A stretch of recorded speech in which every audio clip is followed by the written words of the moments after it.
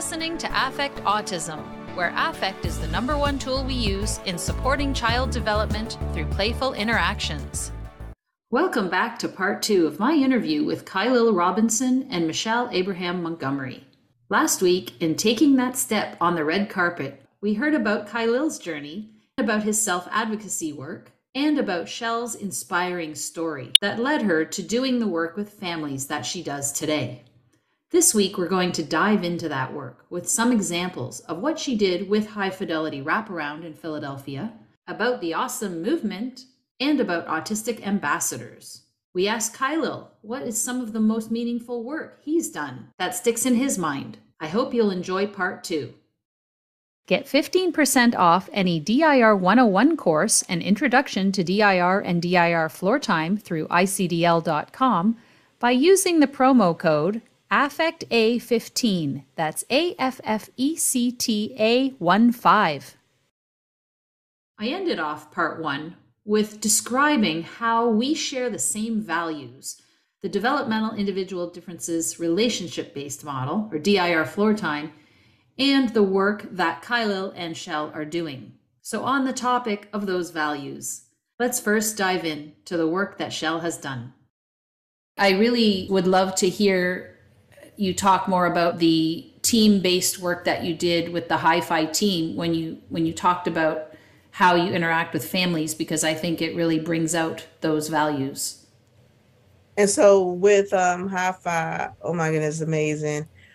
Just being able to be neutral, being a liaison, right?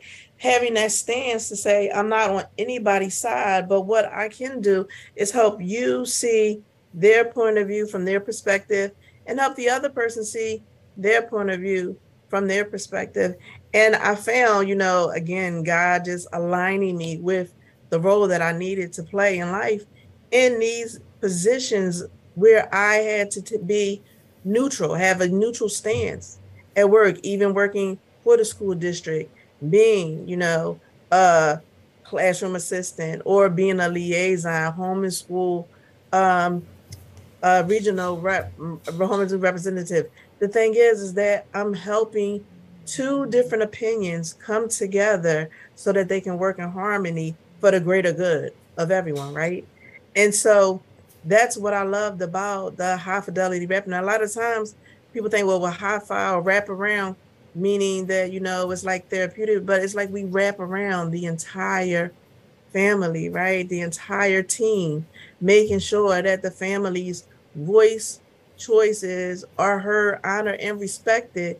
And we also have to understand the dynamics of system partners and, that they have to make sure that things are legal and that everyone, especially the child's best interest is being first and foremost taken note of, but also the family's voice is important too, and how they want to do it, what's going to work for them.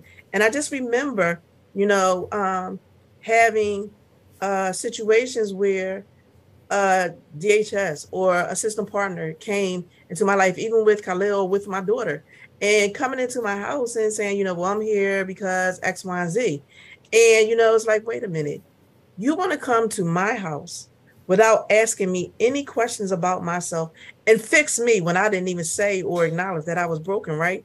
So what's going on? Of course, I'm going to push back because you didn't respect me first. You didn't come in and say, hey, my name is, and I have resources, and I would like to offer these resources to you if you would like to. Give me an option, right? Don't say, if you don't do this, then we're going to have to do that. You're giving me an ultimatum, or now, you're forcing or you're bullying me, and I'm supposed to be intimidated. If you back a mouse into a corner, what's going to happen, right? So a lot of times it's about the approach. And it's about, again, respect, listening to the family, even if it is what they need, help them to understand why they need it and let it be their choice. A lot of times in life, what I would do is use reverse psychology. When people think is what they want, they'll go after it more. But when they feel like you're pressuring them to take it, they're going to refuse it. So give them all of the knowledge, information first, and then say, well, let's brainstorm together, make them a part of the process. You know what I'm saying? If you were to receive this this resource, what would it need to look like for you to accept it?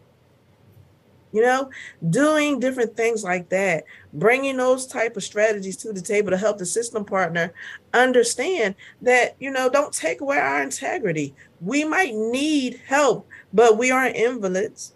You know, we aren't invisible. You know, we, in our mind, was functioning fine. You're the outsider coming in, you know, intruding on our world. Even if you think that what you're coming in with is good, and it very well may be, but we have to feel as though we want you, we need you to accept it. Don't force it on us, right? We know they need the resources. It's just how can we lovingly help them to see how this resource can be advantageous for their family. You must have seen some interesting developments working with families and schools, or with families and residential homes, and with the families saying, you know, they're not listening, they're not providing what we need, and the school saying, we told them to do this and they didn't do it, or whatever. And I know that I facilitate the parent support group every week for ICDL, and I want to be a part of that. Yes. Yes, I will absolutely have you as our guest. We have a guest once a month, so I'm going to schedule you in for sure. So the question I get, I'd say most frequently, or not necessarily a question, but issues that come up most frequently are around school. So the child at school is not being respected. They're being treated as a behavior problem. The school isn't understanding that they, you know, aren't able to do something, and that's why they're acting out. It's not that they're behaving badly on purpose. How in your different either your past positions or with what you do now, how do you bridge that gap between the parent saying, look, you have to support my child, like this is the law, you have to have a place for them at school, they, you know, you can't just watch them as a behavior problem, and the school saying, oh, you have to come pick the child up because they're behaving badly? Absolutely. So again, on both sides, education, you know, knowledge is power. And so I was working at a school, and what happened was I went into the classroom, and the child was autistic. However, the child had not been identified or diagnosed, but I could clearly see the signs. And the teacher was saying, one, she wrote a big fat 0 on the homework. He doesn't do his homework. When I came in, she had him like standing. I think she had him in the corner, and I was like, it's against the law now. You cannot put children in corners. You have to, even if you take a chair and remove them from the group, have them facing the learning environment, right? You can't put children faced away from the learning environment or in corners. That's psychologically wrong. And so to let them know you cannot do that, but also to say, you know, she says, well, you know, he, and I'm just using he loosely, is not, you know, always a distraction, moving the chair back and forth, pushing the desk. And I'm thinking, like, I'm picturing that in my head, like moving the chair, moving the desk. When you, and I said, let me show you something. And I went over to the teacher and I told her, touch your desk. Now push it the way the child does. What do you feel? I said, think about it. What do you feel? Well, I feel vibrations. Yes. Sit in the chair. Scoot in the chair. What do you feel? Vibrations. That sounds sensory to me. She's like, okay. Maybe the child's having some sensory type of situations. I'm not a professional. I don't have the letters, but maybe that's something you can look into. Maybe you can talk to someone about that to check into that, because it doesn't sound like attention-seeking behaviors, but it seems like some type of stimulant that the child is craving for, right? So, okay, yeah, let me do that. Also with the homework, well, tell me about the homework. Help me to understand that. Well, the homework was, what do snowmen do at night? And the child didn't do it because he said, one, snowmen are not real, and I am asleep at night, so I wouldn't know if they were. And he wouldn't do it. And I said, with children with autism, there is no gray. It's black or white. Snowmen are not real. And again, like he said, he is asleep.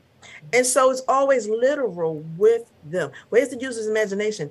autistic children, that may be a challenge for them if they have not, come to that realization or accomplished that goal yet. So that's a challenge, and he's not going to be able to do that. And she was like, oh, so, I think that before you just write this big fat red O on children's paper, dig a little deeper and ask them, what made you not do it? Or what was your thoughts? What do you mean by that? Dig a little deeper. And so the teacher, looked into it, and they had him tested, and he was autistic, and he did have some sensory situations there. Yeah, it's amazing to me how little is known in the general public. To me, neurodiversity is a word that's, common language, and I've mentioned it to people in my circles who are professionals and even like professors and things, and they've never heard that word before. And I was just blown away, and I realized it's such a word and a subject that's just in the autism community, and it's spreading a lot further now. There was a book maybe about 10 years ago, Neurotribes by Steve Silberman, that talked about neurodiversity and stuff, but it didn't get to the general public. And then you think about all the school teachers, and they might have a little bit of information here and there, but there's not a lot of information about sensory profiles and sensory integration and all of that stuff. So yeah, it's as one of my colleagues at ICDL says, it's one by one by one by one. We educate one person at a time and hope that it spreads. Right. But you know what? If I have to be honest, before Khalil came into my life and before the word autism came into my life, I was one of those parents or one of those people who would be in a store and say, oh my God, why can't she control her child? Like I was a shame blamer and judger, right? Until that child became me. And until those behaviors and that situation knocked on my door. And it was like, oh my goodness, wow. Is that how they felt when I was doing that? So a lot of times these words, these terms, unless they're knocking at your door or they're on the other side of your window, we don't care. We just like give our opinion and judge and move on. Like, why don't you do something? Right? Yeah. Until it hits home for us. And then it becomes a different situation in the scenario. And I want to do research and I want to educate people and empower people, right? Because I'm pointing back at me. That's what had to happen for me, right? Yeah. And Khalil, I wonder, what are there certain experiences that stand out to you in interacting with different autistics that are your peers or just in your work that you do that really have helped, sort of open your eyes into how to help open other people's eyes? Yeah, because I'm like so the funny thing about my role is that it's kind of independent. So it's kind of like yes, I'm working in a team amongst like 20 to 30 something people that are not on the autism spectrum, but may have children who are autistic. There are little things that may like come to mind that I might need to further push out there in the long run. So two instances that happened this year was one, I remember I did a presentation in a school, and there was like this one student that basically like opened up. Well, first when I was like, you heard about the 6-9 concept. Is it either 6 or 9? Is there a right or wrong answer? And then I'm like, I did it with this face, and there was like a word plastered on the side of it. I remember when I did that presentation, and this one person in class actually said it was both. And yes, despite the fact that the person got it right, wrong, whatever the case may be, it was how we both reacted. And this is probably I think that this student was like 18 years old, and I was 28 this year. And I guess that sense of excitement, that sense of joy just seems to be like something that you might have to like express in the long run, and I did, because I remember like last year I usually have these meetings every other Thursday, I call them CAPS meeting. They're not really like focused towards CAPS. I think it's just generally just talking about what's out there in the autism community. And And I talked about I just want to triggers. specify for listeners, CAPS is Community Community Autism autism. Peer Specialist. So like first I went over the topic of triggers and it was just seemed like, it was kind of like, like a little bit of a negative retention because I'm like when you think of the word triggers, it's something that, like you wouldn't like say often. Unless it's all like something like, oh, okay, flashing lights, that's a no-no. That's a dangerous trigger right there. So if you're not trying to be reacted by this, stay away from that, or else it'll be triggered by this. You say something bad, or there's certain like language that may not suit get to you. TW, trigger warning. But I want to go over excite triggers because we both was like like excited over something like that, and then there were like other things. It's like talking for way too long, sometimes like moving while talking, and other times like even like accidentally like like swearing or something like that, or even like doing like like self-harming even when it's time to get excited for something. Um I thought that like was a pretty well turnout. And then there was another instance when this actually happened on a Saturday just passing where one person actually just like asked Khalil, do you talk to yourself, or do you feel as though like you over explain some things? And it's all like, you know what? That's also like something else that, like I might like think about in the long run as well. And other things I might just like, like look up on things I might like not notice about myself via the hashtag actually autistic trend on any social media pages, which is where like if you just like put autistic plainly, you may like see some resources there, but some may just like wind up being like a connection to those involving autism speaks or anything like that, or just like like general, or just like like general stuff that's just mentioned out there that's not necessarily needed. However, hashtag actually autistic is more like connected to those who are just generally on the autism spectrum themselves, just giving out their experiences and how that's like, like related to. So like, you had like, like I just recently picked up like meltdowns and shutdowns and how those two like, are kind of like different to those on the autism, like for those who may like, react to things that are like overwhelming. Like meltdowns is where it's kind of like like episodic, and like you don't know like like how to react to the next thing because there's too many things happening all at once. Like I'll admit, yes, I'm looking at a multitude of computer screens and I have all these books and papers scattered everywhere on my desk and I don't know what to do next. It is shutdowns. It's where it's all like, okay, I can't take it anymore, so I'm just going to have to just go on a full reset and just like just take a rest right then and there. So I know one instance my mother and I was trying to get ready for this one event.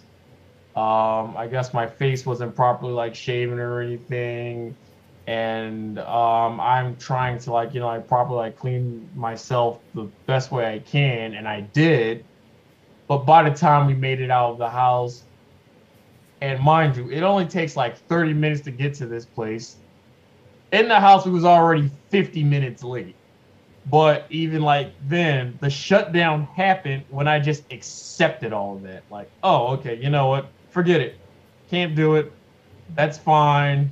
Let me just And what all led to the meltdown, shutdown was that I wanted him to look a certain way. He shaved, but I felt like, oh, it's patches, it's not done. So then I went and shaved him. Shut down. And I should have thought the people don't care what he looked like, it's what he says that's more important. But I was caught on the look, the image, and not the purpose of why we were going.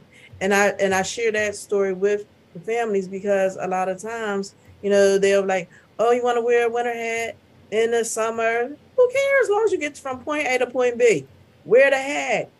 Don't worry about what people want to say or what people want to think.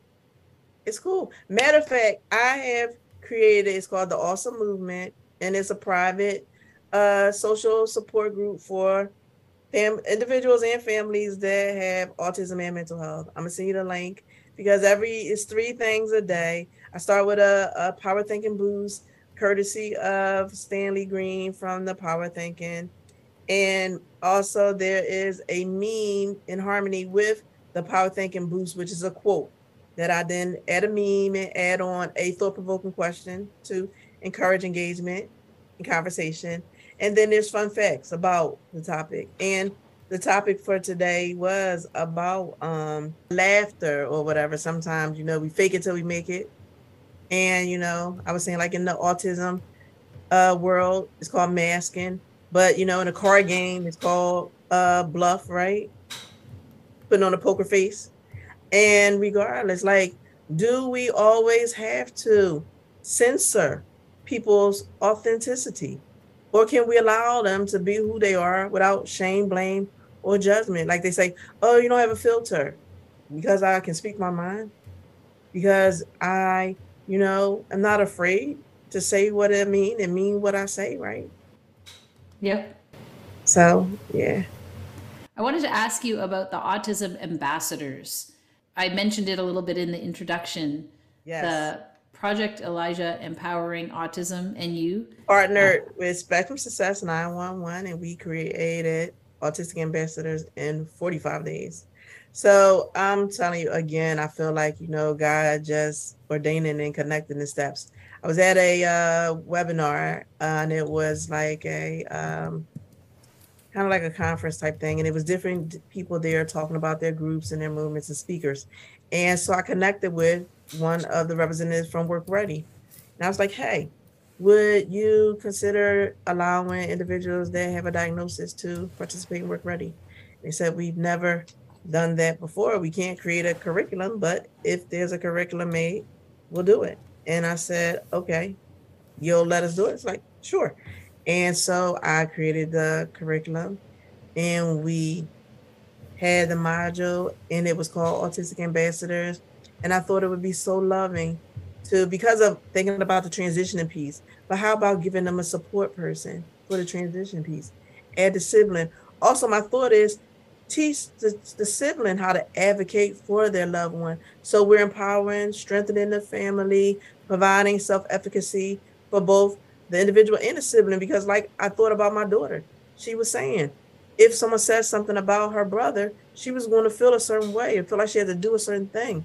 But if we give them that self-efficacy to know that it's okay that my sibling has a diagnosis, and to teach them strength-based language, how to explain about their loved one's diagnosis and to be proud of their loved one, because our diagnosis does not define our abilities, right?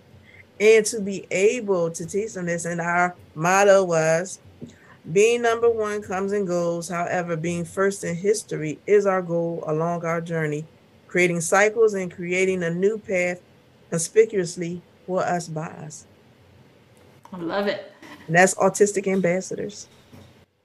So you provided work experience. So we had work readiness training, and we also had self-efficacy. Khalil did a wellness piece. He taught them how to do the smoothies and different things. And we did, in the morning time, we would come in and we had a sheet where it would ask us how many hours did we sleep the night before? What is your mood with the emojis, and you circle it. What are you grateful for? And then a little journal entry about what did you do the day before. And they would all sit down. We sit in a circle. We'd have our circle in each one. Now, if they stood up and presented it, they got paid. And it was like play money, but it looked real. They would get paid $10. If they sat down and presented, it was $5. And then when they came into the day, they got $10 for coming to work on time and $10 for signing in. And then like there would be chores. So if I say, can you wipe off the tables? When we first started, they had no clue about the concept of money. Like, how much would you charge me to wipe the tables off? $100. But by the end of the week, it was, okay, well, how many tables is it? What all do you want me to do to the tables? 2 tables. You want me to just wipe it down? I'll charge $10 a table, $20. Yes. Yes. And then we had our money making moments where I would say, okay, the bank is kind of short. We're out of ones. So 3 ones will get you a $5 bill, and 3 fives will get you a $20 bill, and little negotiations. But what they had to do was say what their profit gain was. So if you gave me 3 ones and I gave you a 5, what was your profit gain? $2, right? And we had different moments like that. Even with the piece, we had some federal bank come in to do a financial literacy piece, because now they're going to be getting paid. They're going to be getting a check. We also have replicas of ATM machines where we taught them how to successfully and safely use the ATM machine, how to put your card in, how to check your surroundings, make sure you go with a partner, put your code in, and deposit your money.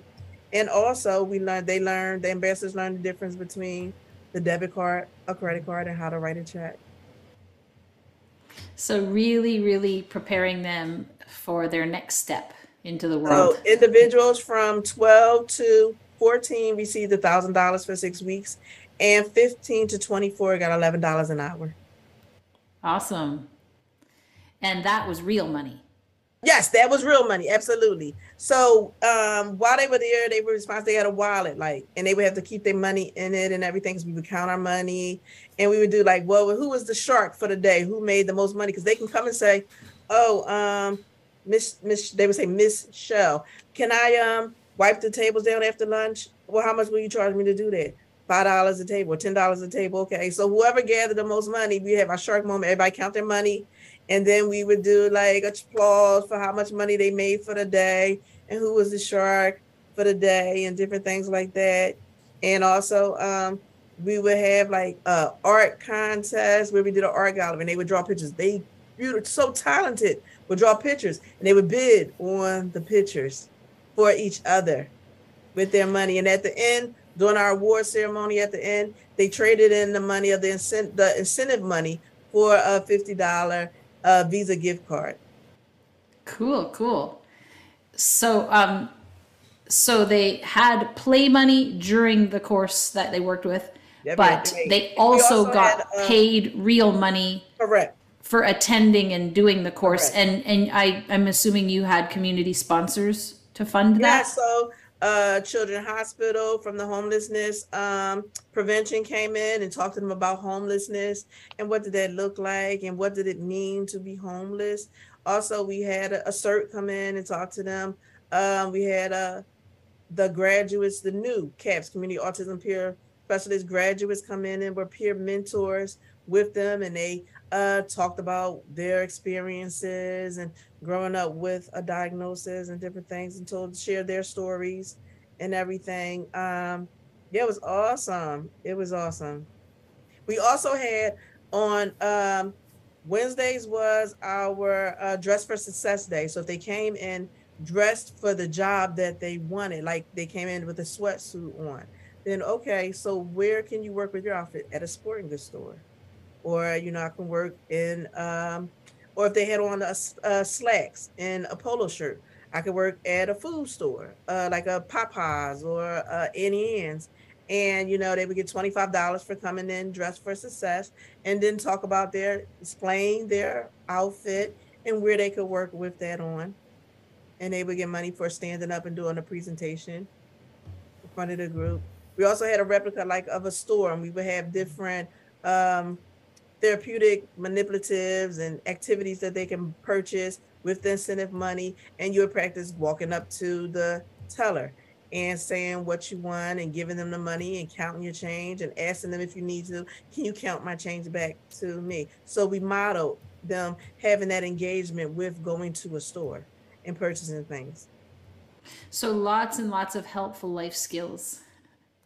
Yes. And in terms of your skills, you now have all of these skills to make pitches to sponsors and marketing partners to fund the programs that you're delivering. So I imagine that was a big skill that you acquired yourself over the years. So I know that PIA, along with Special Success 911, mostly PIA though, with their athletic sponsorship, they got a $40,000 sponsorship from 76ers to run basketball clinics along with Special Success 911, doing the family engagement parts. And that's for 2 years. Oh, that's wonderful. Well, before we sign off, it's been amazing hearing about the work that you guys do. I thank you so much. I learned so much from both of you. I had an off the wall kind of question that I would love to get your take on, Khalil, because I noticed you have a cat. That cat is always in the screen. That cat has attention-seeking behaviors. Yeah, I think if I can recall, there was actually a book called Cats Are Autistic, but then again, I'm like, I don't know about that one. Well, that was going to be my question. Oh my gosh, I did not know he was going to talk about the Cats Is Autistic book. Oh. No, I don't know about the book, but I've just seen on social media lots of autistics, they do like Catterday instead of Saturday, hashtag Catterday, and they post pictures of cats. And then there was a news clip about an autistic boy who was attacked by a dog, like a young child, and the cat came rushing and attacked the dog. And so then some autistic people were commenting like, well, autistics are just like cats, like, you know, dogs come and run up to you for affection, but cats sort of mind their own business and they sort of live by their own terms. And, you know, they're socially different than dogs. And so someone was saying, well, yeah, as autistics, we're socially different. And so I just was curious about your take on that. Yeah, so I actually did like have like a meeting about that one time. It was kind of brief because I'm like, you know, from basically like when I was like talking about the book that I was reading, A Curious Case of the Dog in the Nighttime. Somebody actually did bring up that next to like things that relate to autism and entertainment, you definitely gotta like check out the book called Cats Are Autistic. I still haven't gotten to reading it or even buying the book, but it was like, you know, like something I did kind of like see like first off like reading about the book, since A Curious Case of the Dog in the Nighttime isn't really about a dog, but it's like after like hearing Cats Are Autistic, I can like in some way, shape, or form kind of like see it, because like scratching things. The reason why a cat scratches the back of chairs would probably be the same exact reason why I scratch chalk. There's just something that just like I enjoy about the thing making my like my spine like feel a certain way, but it's also like at the same exact time like when I was like younger, I used to like like dribble the fingers in my mouth to take the chalk residue out, and it's like nowadays I think I still kind of like do that. So I went on TikTok and like talked about like my cases of stimming. And one of my forms of stimming is that whenever I wear like a metal, like find anything metal, like whether that's a spoon, a fork, or even like a necklace, is that I would just like like bite into it or just like corner it, like on the tip of my lip. And I do like feel as though that this is kind of like a cat-like thing as well, because like I just like to just bite into that for no reason. Sometimes it may like I feel like the warmth, the cold. Sometimes we just like get up in the morning, just want to just like lay down on the bathroom floor before you start off the start of your day because the floor is cold. These are just like little things that I don't really like have conversations about, but it's like when someone brings it up, the conversation actually does get pretty interesting afterwards, Well, thank you so much. I love getting all of this information and hearing about how people are empowering autistics and those with other mental health challenges, and the ways that you do it, such a DIR way. Even if it's not under the guise of DIR floor time, like I said, we have so many common values. So I'm going to put links to all of your social medias. Khalil has TikTok and Instagram. Shell has Instagram. Spectrum Success has Instagram. And so I'll put all of those links at the podcast blog post at affectautism.com. Thank you both so much, and thank you for the work that you do. And if people want to connect with them, the phone number is behind Shell's head, and I will post that as well. There's their phone number if you are interested in contacting them, and you are in the Philadelphia area, but you also do Zooms and contact with people online. You have contact with people online as well. They can contact you if they're not in the Philadelphia area. Yes. That's correct. Awesome. Thank you so much. I am so thankful and grateful for this opportunity. Yes. Thank you. And thank you for having us here. Thank you very much. And listeners, stay tuned again. We'll be back in 2 weeks. Have a great day on purpose.